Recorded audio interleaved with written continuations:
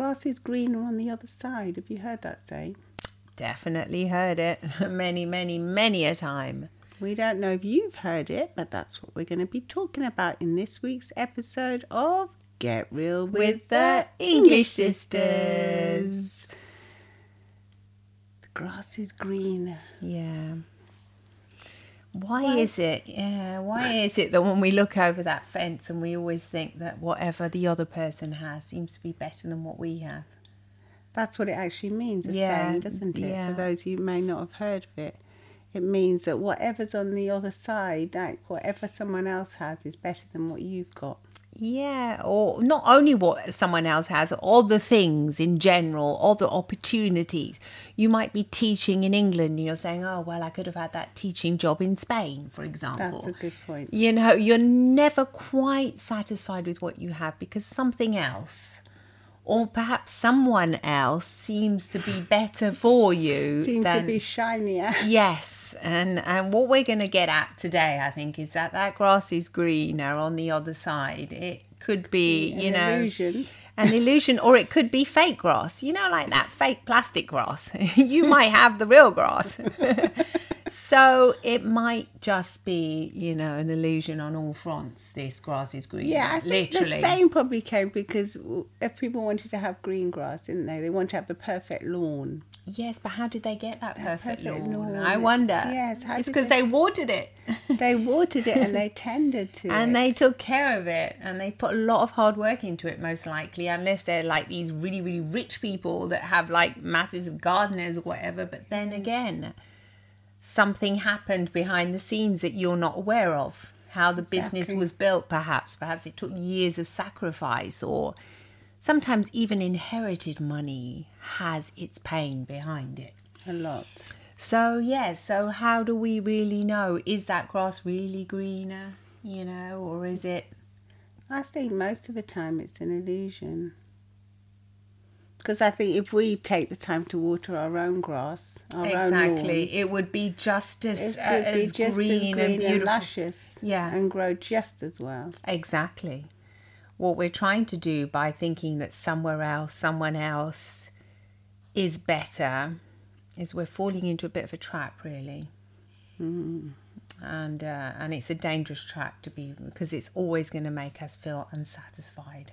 Yeah. The feeling of not having enough or not being enough can be very devastating, actually. Yeah, and I think also maybe if not, like the feeling of, let's say, looking over, if you've got like friends that say are really in really what you consider to be really lovely relationships. Yeah. And then you might look at your own relationship.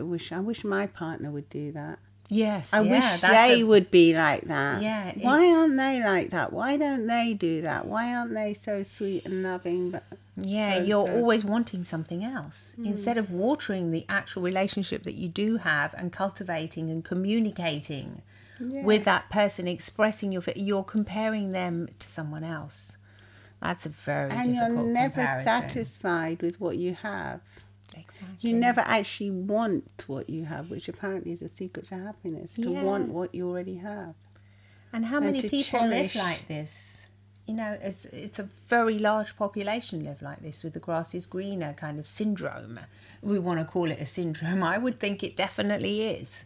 I think you have to be aware of it because it is like a syndrome. It can come up, it can pop up into your life, and it can just sort of irradiate in all kind of different aspects, from work, from home, from how much someone else earns to how much you're earning, to what you look like compared to someone else. Exactly. Why can't I be like that? Blah blah. The clothes they have, you don't have.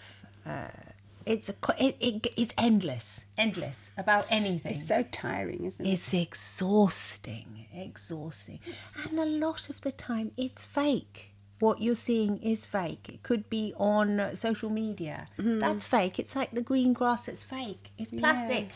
No wonder it looks so brilliant. It's literally fake. So it's not always real, this grass that we're imagining to be so beautiful, and those people's lives that we see in the reels and everything is, beautiful sunset, blah, blah, blah. No, it's fake. It's fake. So why do you really want to go there? to this fake land. Yeah, when you've got a real land that you need to cultivate. You need to look after and water it, and it will be beautiful with all its imperfections, I must say. All its imperfections. All its imperfections make it perfect. For you, yes. They make it perfectly imperfect, just the right way that humans are designed to live in a bit of a chaos, like nature is chaos. There is chaos all around us, and we try and fit it all in and make it all so shiny and perfect. Yes, and it's not. Life does have its imperfections, its hassles, its bustles, and everything. It's messy. It's messy, yes. And a lot of the times what you have, if you have a messy life, and then you might look at your best friend and think, oh, their life's perfect. And it's not really. It's just that a lot of the times they're not telling you what's really going on. Maybe sometimes they're not even aware of it themselves. They haven't got to that emotional intelligence to actually identify it. Yeah. You're absolutely right about that as well. It's getting away because from the comparison. I think they're kind of the people that do that might not, say if they don't talk frankly to you, if you've got a best friend. I know someone close to me that does that, and they don't actually share. They don't share the really messy parts of their life. No. They just share all the lovely shiny parts, right? The good things. So the good things. So really, you don't really know what's going on. You might think, oh, they've got a perfect life, but they haven't really. It's just they're not sharing the messy and bits, that's and they're common. hiding it. That's so common, and they're hiding it to their friends, and they're also hiding it to themselves in a way. Absolutely, yeah. The truth about what's actually really going on in your life can be quite disarming. You know, if you actually tell someone about it, they can be quite like, oh, what? Oh, gosh, you know. And then they might start, lowering their armour as well and discussing it. That is one way to... And opening up. Opening up, yeah, because a lot of the times when you open up, they open up too. And then you might see that grass and you might think, wow... It's just the same as my grass here, really. It needs nourishing too. Yeah, it's a bit yellow. The truth is that we all have to nourish our relationships, I think. And a lot of us neglect them. Yes. The thing that we're supposed to nourish the most is the thing that gets most neglected, I think. Yeah, you're right. Yeah. Sad, isn't it? Mm. Yeah, we do. We should really be investing so much energy, so much of our time on nourishing our relationships, cultivating our friendships. But in the end, we spend like 8 hours or whatever cultivating our work relationships, and which is obviously important. You need food on the table. You need to work and you need to eat and then survive. And but yeah, I think you do need to realise that the rest of it's very important as well. Obviously, work-life balance, once again. It is so important. And I think the most of us, we do rush around and just thinking that other people's lives are so great and shiny, and we've been like hard done to. That's a classical thing, isn't it? Like I was thinking just before you get married, you have those nerves and you think, gosh, is that the right person? And you might be thinking, oh, I had that other boyfriend years ago. He was really sweet. I mean, I remember thinking that and years have passed and I do not regret having chosen my husband. I mean, we've been together for 35 years now. So it's been incredible, but I did have a moment when I did think the grass was greener on the other side. Yeah. And I do remember your boyfriend at the time actually said, Yutka, remember this. And then he said the grass is always greener on the other side. And I thought, gosh, you know what? I think he's right, And then I went and I analysed it a little bit, this other person that seemed to be, this romantic. This person that would read all these interesting books, whereas compared to my husband, intellectual, much more intellectual. He was very pragmatic, like a businessman. He appeared that way at the time, because then afterwards he revealed himself to have this artistic side of him as well. So you never really know. Is this your husband you're talking about? Yeah, of course. Yeah, my husband. But at the time, there was another, like, a contender. That was very intellectual, Very- not artsy. Yeah, kind of intellectual, and he sort of got me on that side. I was slightly wooed by this other person. I was thinking, am I doing the right thing here? Getting married, committing. And then when your boyfriend, he said, oh, the grass is always greener on the side. That's actually what made me decide and think, what am I doing? Why am I trying to look for something else that's perfect, that appears to be perfect, but it isn't? Because then when I went into it further, I saw lots of aspects of this personality that I didn't really like. And you could do this forever. Like, always think, no, I'm not going to commit because it might not be the right person. And then What about- you never commit though, do you? No, and you never actually start watering that grass and start 'cause nurturing I think it. in order to commit is you have to start watering. You do. You actually have to sort of put the effort It's in. not just like, I'm meant going to commit to you and then you're not going to water the relationship. No. Any relationship, any grass, as we all know, needs water, sun, love and care. You need to look after the grass. You need to cut it and whatever. Nourish it, put fertilizer, the good kind. And it needs all of that.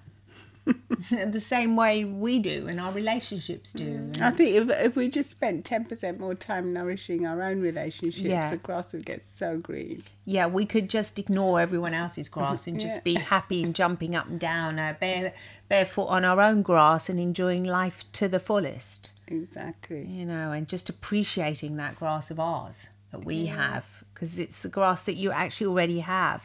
And a lot of people, they after don't realise until it's gone how much they missed it.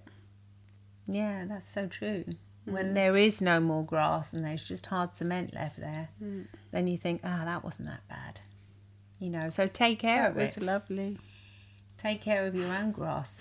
Let us know what you think. Sounds rather Have you funny ever now. had it where you thought something else was more attractive, more shiny, more green? Yeah, Let us know. Yeah, you've been tempted into thinking, I'm going to go somewhere else, do something else. I mean, sometimes it might be for the great, for the greater good. Obviously, but I think the thing is here is to reason. Take the yeah, action, but not stay with the wanting.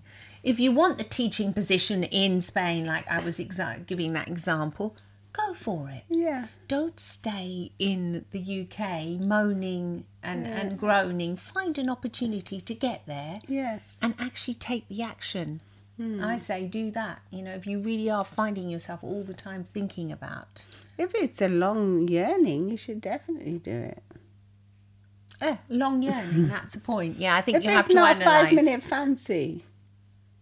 Yeah, do you think a lot of people just have these 5-minute Yeah. fancies and that just leaves them always I think it's when you unsettled. glamorise the grass is green on the other side, and you glamorise that teaching position, you glamorise it's going to be sunny there. But if it's a yearning that you've had for a long time and you've done your due diligence, as they say, Right, and you've checked it out, you've checked where you live, what you do, how you do it. The reality The of reality it. of it, you can't understand the language, you don't know, you Yes. might find that a really beautiful challenge. Well, great. But if you think, I don't think, no, maybe I'm not that cut out for that. Yeah, so true. You so could true. it could be your perfect opportunity, and then you should go for it. But yes, I think when you stay in the state of always thinking that the grass is green on the other side, but you don't do anything about it. Yeah, I think that's where it's really That's it where festers. yeah, and that's where it becomes like like malignant. malignant. Yeah, then it's a real Because syndrome. then you're not watering your own grass, and you're not going and taking action and going to the greener grass. No, you're not. You're just If nowhere you in no man's decide land. that you're like, the shepherds that move their sheep to the greener pastures, Yes, go for it. go for it. Go to But the don't greener. have this longing that the grass is always green on that side without watering your own grass. Yeah, it just makes you feel unhappy all the time, and as if you're unfulfilled, and it's sad because you really could be jumping up and down in your own grass here. No pun intended. No. Have fun and let us know what you think about this episode, and do take a few moments to comment on Spotify. There's an actual comment section now, and on YouTube too, and on Apple Podcasts. Please do go and leave a review, and thank you for all of those that do leave reviews. Yeah, thank we you do so much. appreciate you so much. And the podcast actually hit the Taiwan charts this week. Wow. And Korea. So thank you. Big hello to you all there that there. listened from there. And the US and London and everywhere, really. Lots of love. Bye-bye from Bye-bye. the English Sisters. Bye-bye.